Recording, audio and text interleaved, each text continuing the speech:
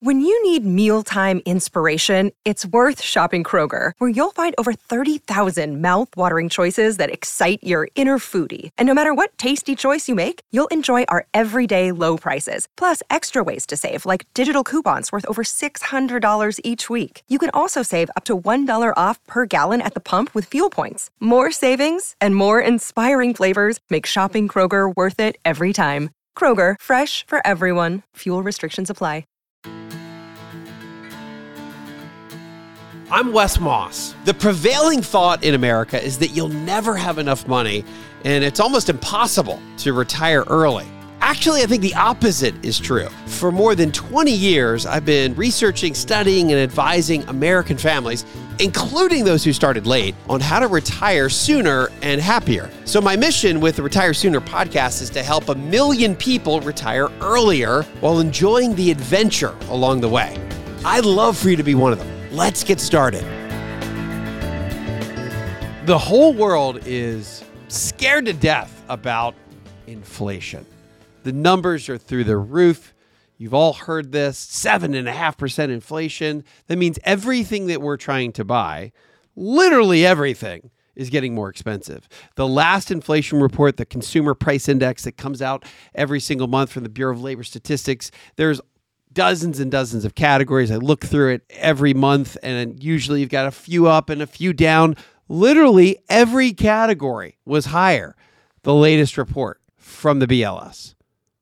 I can't remember the last time every single thing from pizza to airline tickets to gasoline to used cars to milk, dairy, cheese, you name it, pretty much everything you and I are trying to buy, particularly with 4 kids in the house, prices through the roof. We also know that the great institution, the Federal Reserve, that is mandated to do 2 things with our economy, 2 mandates. 1, maximum sustainable employment, and price stability, which is just a fancy, confusing way of saying modest, steady inflation. Not too high, not too low, but a Goldilocks amount of price increases so that we can make predictable buying decisions and not worried about price spikes over short periods of time. Well, that hasn't worked. In fact, over the last 2 years, the Federal Reserve has used this word transitory, meaning that inflation's here today because of the pandemic and cargo ships are stuck and we can't get supplies, but it'll all go away and it'll be fine. Well, it's not fine. In fact, the word transitory has almost become a punchline because the Federal Reserve has just been so wrong for so long. They've even finally taken the word transitory out of their vernacular because, quite frankly, it's kind of embarrassing. We haven't seen inflation or price increases this dramatic since the 1970s. In fact, inflation just hit a 40-year high. And if you go back to the late 1970s, early 1980s, you'll remember Carter Kiss My Gas stickers. Today, I think there's stickers on, here in the state of Georgia, you'll see stickers of Joe Biden next to where your gas pump is, and it says, I did that. And I'm not here to encourage Biden blame, but it's not surprising that his latest job approval is as low as we've ever seen it. Prices at the pump go up, presidential approval ratings go down. So how bad is this relative to history? Let's go back and look at the last 60 years to get a gauge on this. If we go back to the summer of 2008, CPI hit 5.5, which was a worrisome level, but it didn't get much worse than that. October, though, of 1990, so going back almost 2 decades before that, we saw inflation at 6.4%. Well, we're already higher than that today at 7.5% for January of 2022. Then you go back to April of 1980, and we saw inflation at over 14%. Imagine a basket of all the goods and services that we use on average jumping almost 15% in a year. Remarkable. Today, I want to help us solve for what we can do to invest in an inflationary environment. But I think it's important to understand the root cause of this because it's a fascinating period in economic history that we're going through that is causing this. We've talked about on previous episodes this just bungee cord of supply demand, meaning that absolute drops in demand, huge rebounds in demand, and it's created a really mismatched economy that's gotten used to operating in almost perfect just-in-time inventory and equilibrium. That was thrown for a loop during the pandemic. The economy shut down, demand went to zero in a lot of cases, and then when it reopened, it skyrocketed. Not to mention, we had labor shortages because of the pandemic itself. So we had factories not able to make the goods, even at a normal demand level, let alone a spike demand level. So the mismatches were all over the board. It wasn't just one, it was a calamity of economic disequilibrium. Compound that with perhaps the most rapid, seismic, and dramatic shift in where we physically are able to work in the history of the world. And we've created brand new behaviors almost overnight. The U.S. economy, pre-pandemic, about 1 in 70 people could work from home or work from anywhere. That's shifted to 1 in 6. 1 in 70 to 1 in 6 almost overnight. So that's changed the dynamics of real estate. Not just a little bit. We're talking about seismic shifts in massive populations around the globe. It's no wonder you can't find a lake house, a mountain house. For the last 20 years, I've been eyeing lake houses. But because I've done radio on the weekend for the last better part of 20 years, and kids and sports, I never thought I was able to actually have the time to go to a lake house. Well, now that I can do radio and podcasting remotely from anywhere, as long as we have internet, I thought to myself, well, now, hey, Lynn, let's go look for a lake house. There's typically 10 to 20 lake houses for sale at any given time on any given lake in the entire state of Georgia. Because believe me, I've checked. Go to Zillow right now and check out your local lake. Good luck. It's not that there's not a whole lot of inventory. It's not that it's kind of hard to find the right place. There are no places for sale. Period. End of story. And if you think I'm being dramatic, pull up a map of Georgia on Zillow, go to Lake Burton, go to Lake Raven, go to Lake Hartwell, which is just north in South Carolina, go to Lake Blue Ridge, anywhere. And you're going to have a really difficult time finding anything that's even possible to buy, let alone expensive and through the roof. It's no wonder that we've seen housing prices in the United States, which aren't even really all that well reflected in CPI numbers because CPI counts rental increases, not housing price increases. It's no wonder from this seismic shift in demand and being able to work from anywhere that housing prices are up 20, 30, 40%, depending where you are in the country. Here's a new one that you haven't heard of. Sure, it might be hard to get pickles or ketchup or houses. But what about horses? My dad lives on a farm, and we've had horses for my entire life. Horses don't live forever. So when a horse passes away, and it might be 15, 20 years, if you want to keep riding, you're looking for a new horse. And my stepmom is an avid rider. In fact, she's a professional dressage judge. So she's been a professional equestrian for her entire life. And it was time for her to find a new horse. This is her real core pursuit, passion in life in a lot of different ways. And she's been avidly searching. Well, just like lake house demand went through the roof because of the pandemic, so did the purchase of horses. She can't find a horse. She can't find a horse, period. In the United States, where do you find a horse that you like? Because everyone for the last 2 years have been buying up every half-decent horse in the United States because we want to be outside. It's not just RVs. We got a supply chain shortage when it comes to riding horses. She's literally getting on a plane and going to Germany to try to find a horse. That's how tough it is in the United States. See, I told you that's one you probably haven't heard before. Can't make this stuff up. Well, there's been horse price inflation too. I don't think they put that in the BLS inflation survey, but there's been a lot of horse inflation. And she was worried about her budget because now the horses that she's been looking for, the fact she's got to go to Germany, it's going to cost all this money to get a horse back into the United States. And then they have to go through some sort of veterinary protocol. They've got to be in quarantine, not because of COVID, but because of just regular equine diseases that can go from coast to coast.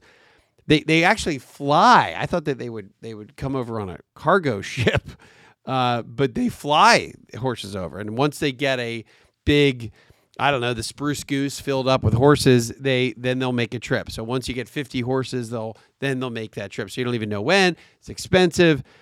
So her budget is really kind of way more expensive than she thought.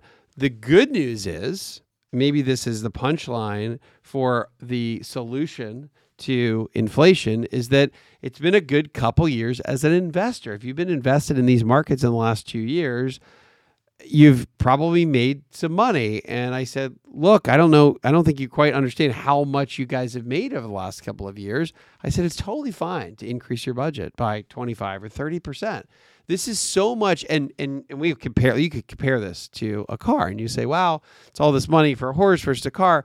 I would contend, and I don't have a farm, I don't have a horse, I don't live with horses, I grew up with them, but I would contend that you get 10x utility out of a horse. It's almost like it's like a pet and a friend and a vehicle and a hobby all together, and socialization because you ride with other people. It's like the quintuple Lindy of purchases when it comes to being a happy retiree. You get more utility, love, socialization, connection, and enjoyment out of a horse, 5x, I would argue 10x that you could of any sort of car or vehicle in the history of the world. That's just my opinion. I know that Anne, my stepmom, would agree. Now, let's get back to going from equine inflation to inflation in general. How do we, I talked about this in chapter 11 of this book that I carry around with me. It's called What the Happiest Retirees Know, 10 Habits for Healthy, Secure, Joyful Life. We took the 5 largest market corrections. And let me back up for a second. So we're going to talk about how to invest around during these inflationary periods. You can cover 2 concepts. One, participation versus perfection. That's essentially discussing how we're timing the market versus just being in the market. Doesn't have to be perfect. You just got to participate. And 2, what markets have done historically around times of inflation and what categories did well and didn't do so well. So in chapter 11 of What the Happiest Retirees Know, that's my latest book. I carry it around with me. I'm sitting with a copy of it right here. What the Happiest Retirees Know, 10 Habits for a Healthy, Secure, and Joyful Life. In chapter 11, we took the 5 largest market corrections since 1990 and calculated the return on what happened if somebody had invested $10,000 in stocks, the S&P 500, at the very best possible time, aka perfection, where you would have purchased or invested the money at an exact market bottom, nailed the bottom, relative to investing that same $10,000 at the very worst possible time, meaning at the very market peak during that period of time.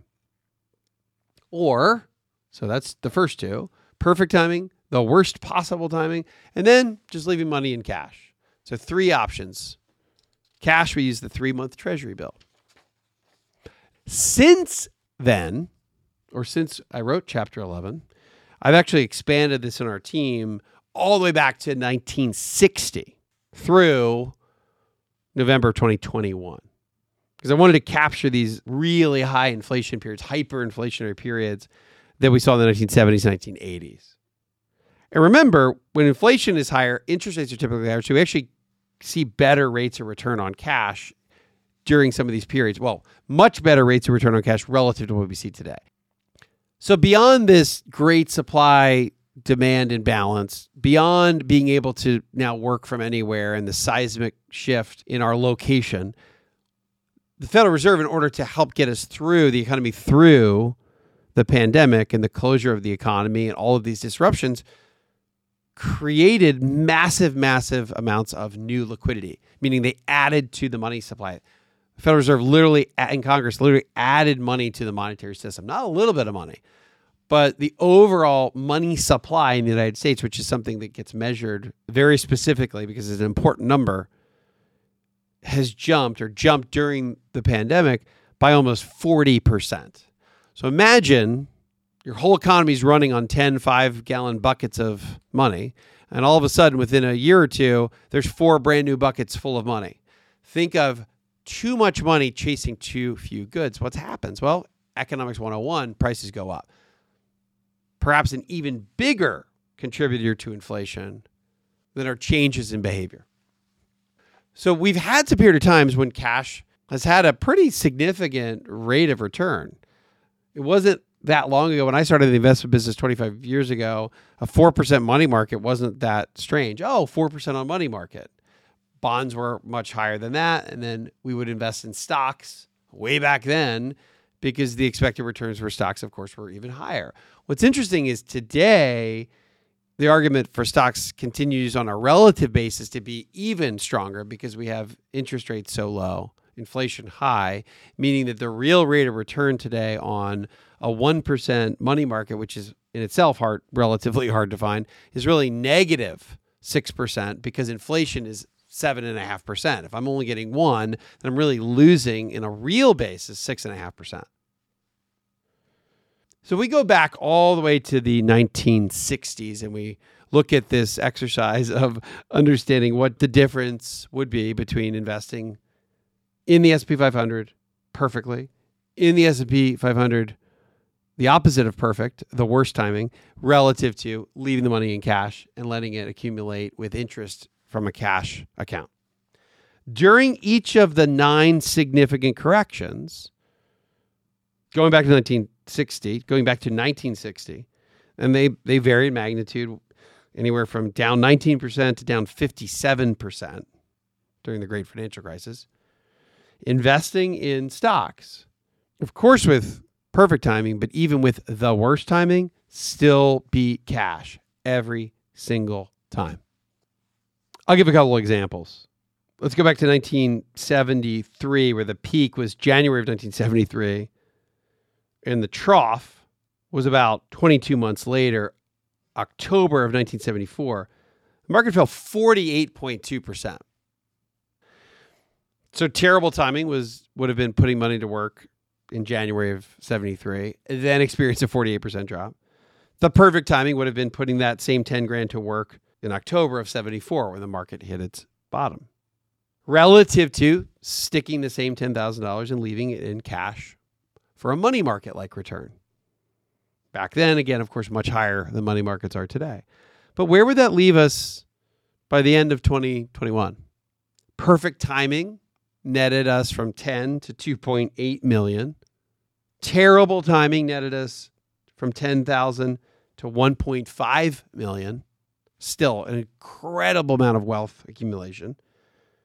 Relative to what a money market rate of return, again, this is the 3-month Treasury bill, much higher back then than it is today, but continuing to reinvest in the Treasury bill over and over again.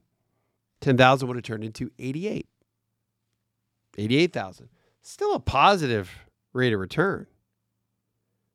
But even relative to the worst possible timing for stocks, still beat cash by 17.5 times. 17.5x. Terrible timing on stocks relative to cash. Now, this is over a longer period of time, but it proves the point that it's much less important that you achieve market timing perfection and much more important to achieve just good old-fashioned market participation. Get in the game. Now, let's go back to the 1960s and look at investing in different periods of time with big inflation. And not every one of these periods had 7 to 10% CPI rates, but we wanted to compare different inflationary periods over the course of the last 60 years. So if we go back to 1960, so 1960 through 1972, this is before stagflation kicked in. CPI averaged about just shy of 3% during that period of time. So a manageable amount of inflation. Stocks in general averaged about 9% a year through that period of time. But during that slightly high inflationary period, not dramatic, but slightly high, there was a difference between how growth stocks did versus value stocks. Remember, growth stocks, companies that might have really high price to earnings multiples. They have less current cash flow, so their value is more predicated on their earnings way into the future relative to value-oriented companies or more dividend-paying stocks that are judged more on their current cash flows. Well, in higher, slightly higher, or much higher periods of inflation, value-oriented stocks tend to do a little bit better than growth, which is the case here. From 1960 to 1972, in this moderately high inflationary environment, growth companies averaged around what the S&P 500 did, around 9%. But value, on the other hand, or more dividend-oriented companies, averaged 12.5% per year. How about 2009 to 2021? This is the post-financial crisis world. Well, that's a period of time where the Fed was worried about deflation. In that big stretch of time, again, we're talking 2009 after the financial crisis through last year, 2021, we had really low inflation. CPI averaged 1.6% per year. Well, even though the market averaged about 15% per year, it's been a great run since 2009, there was a pretty big difference between value and growth. Again, value-oriented companies, more judged on their current cash flow, in a low inflationary environment, averaged about 12% per year. But that low inflation really favored growth-oriented companies that said to the marketplace, we don't have a whole lot of profits today because we'll have profits way into the future. Well, when the interest rate's super low, it's okay. It's okay to wait. So the market during these periods of low inflation favor the growth group, not dividend-paying companies. Big difference. Growth averaged over 18% a year during that stretch. Value companies only 12. Not that value or dividend stocks were bad, but they paled in comparison to the go-go growth days. Most of that tech from 2009 to 2021. 1973 to 1982, stagflation. Tough time for the U.S. economy. High inflation, low or stagnant economic growth. The overall market actually did probably better than most people would have remembered. S&P 500 actually did okay, averaged about 5% per year through that rough period of time. But here's a big difference. That high inflationary period was really punitive. That high inflationary environment, it was in the 6, 10, 12, 14% range, wreak havoc on growth stocks. Again, think growth stocks as what we came to know as the FANG companies. Lots of growth, not a whole lot of cash flow. Well, growth companies during stagflation only average about 2% a year. While value, on the other hand, dividend-paying companies, cash-flowing entities, averaged 11% per year. So what does it all mean?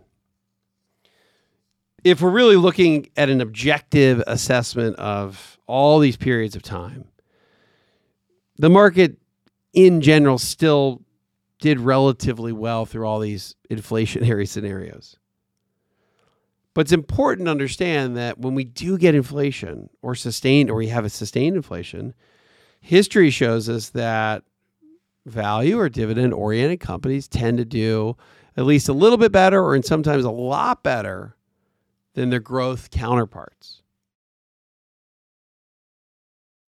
Now I want to talk a little bit more. I've been talking about growth versus value here.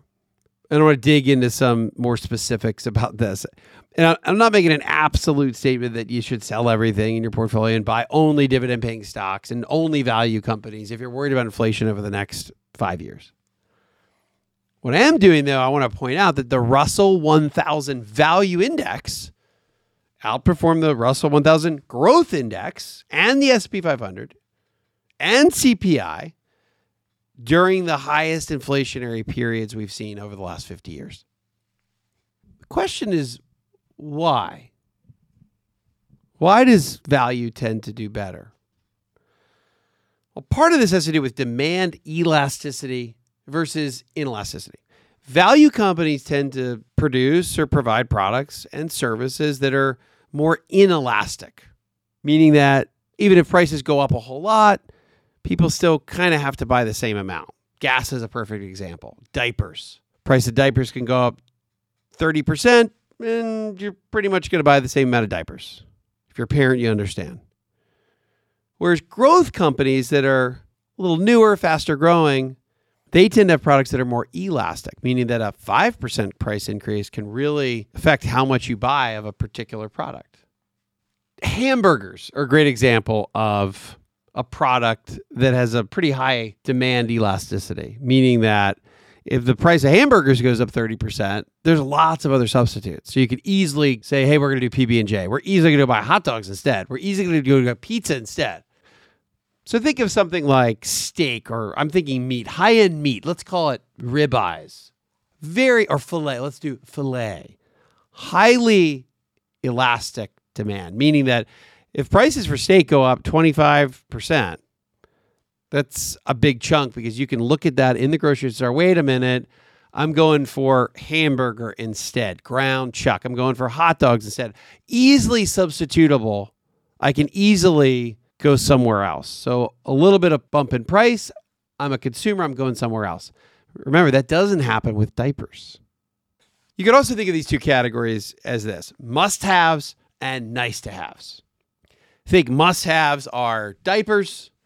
Nice-to-haves, think steak, or maybe even a Peloton bike. Prices go up. I'm not getting that Peloton anymore. So groceries, phone, utilities, gas, medical care. Those are all in the inelastic camp, aka those are the must-haves. You kind of have to buy no matter what happens with price.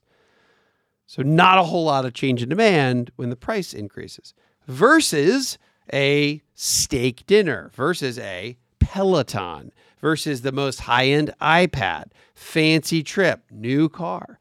Those are all in the elastic camp. They're all nice-to-haves, which means that there's a substantial change in demand for product or service when the price increases.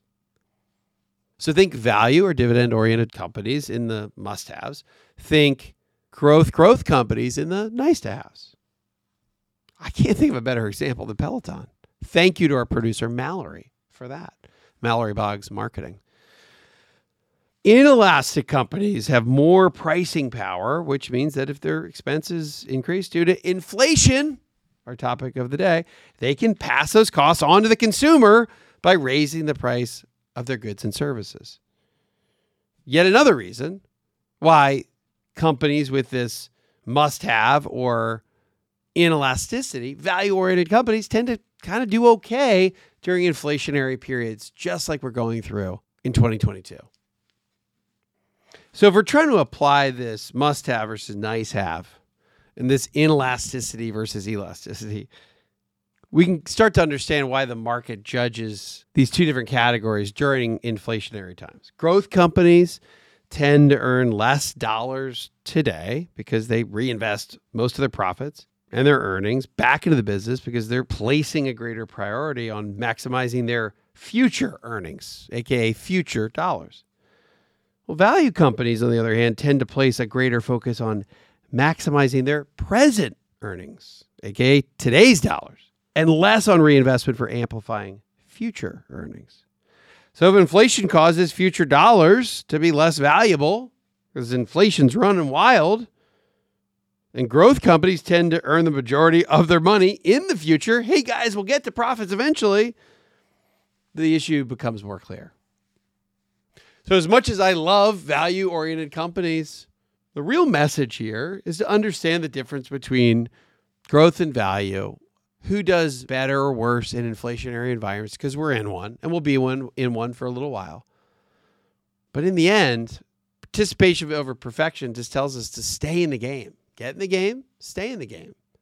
So we can protect our purchasing power and protect our ability to be able to continue to buy steaks, Dad, can we get steaks? Well, if I were answering that question in retirement, it all depends. Have I participated, stayed in the game? And if you have, the answer should be a resounding, yeah, absolutely. Hey y'all, this is Mallory with the Retire Sooner team. Please be sure to rate and subscribe to this podcast and share it with a friend. If you have any questions, you can find us at wesmoss.com. That's WESMOSS.com. You can also follow us on Instagram and YouTube. You'll find us under the handle Retire Sooner Podcast. And now for our show's disclosure. This podcast is provided to you as a resource for informational purposes only and is not to be viewed as investment advice or recommendations. This information is being presented without consideration of the investment objectives, risk tolerance, or financial circumstances of any specific investor and might not be suitable for all investors. It is not intended to and should not form a primary basis for any investment decision that you may make. Always consult your own legal, tax, or investment advisor before making any investment or financial planning considerations. Please refer to the full disclosure in the podcast description for any additional information.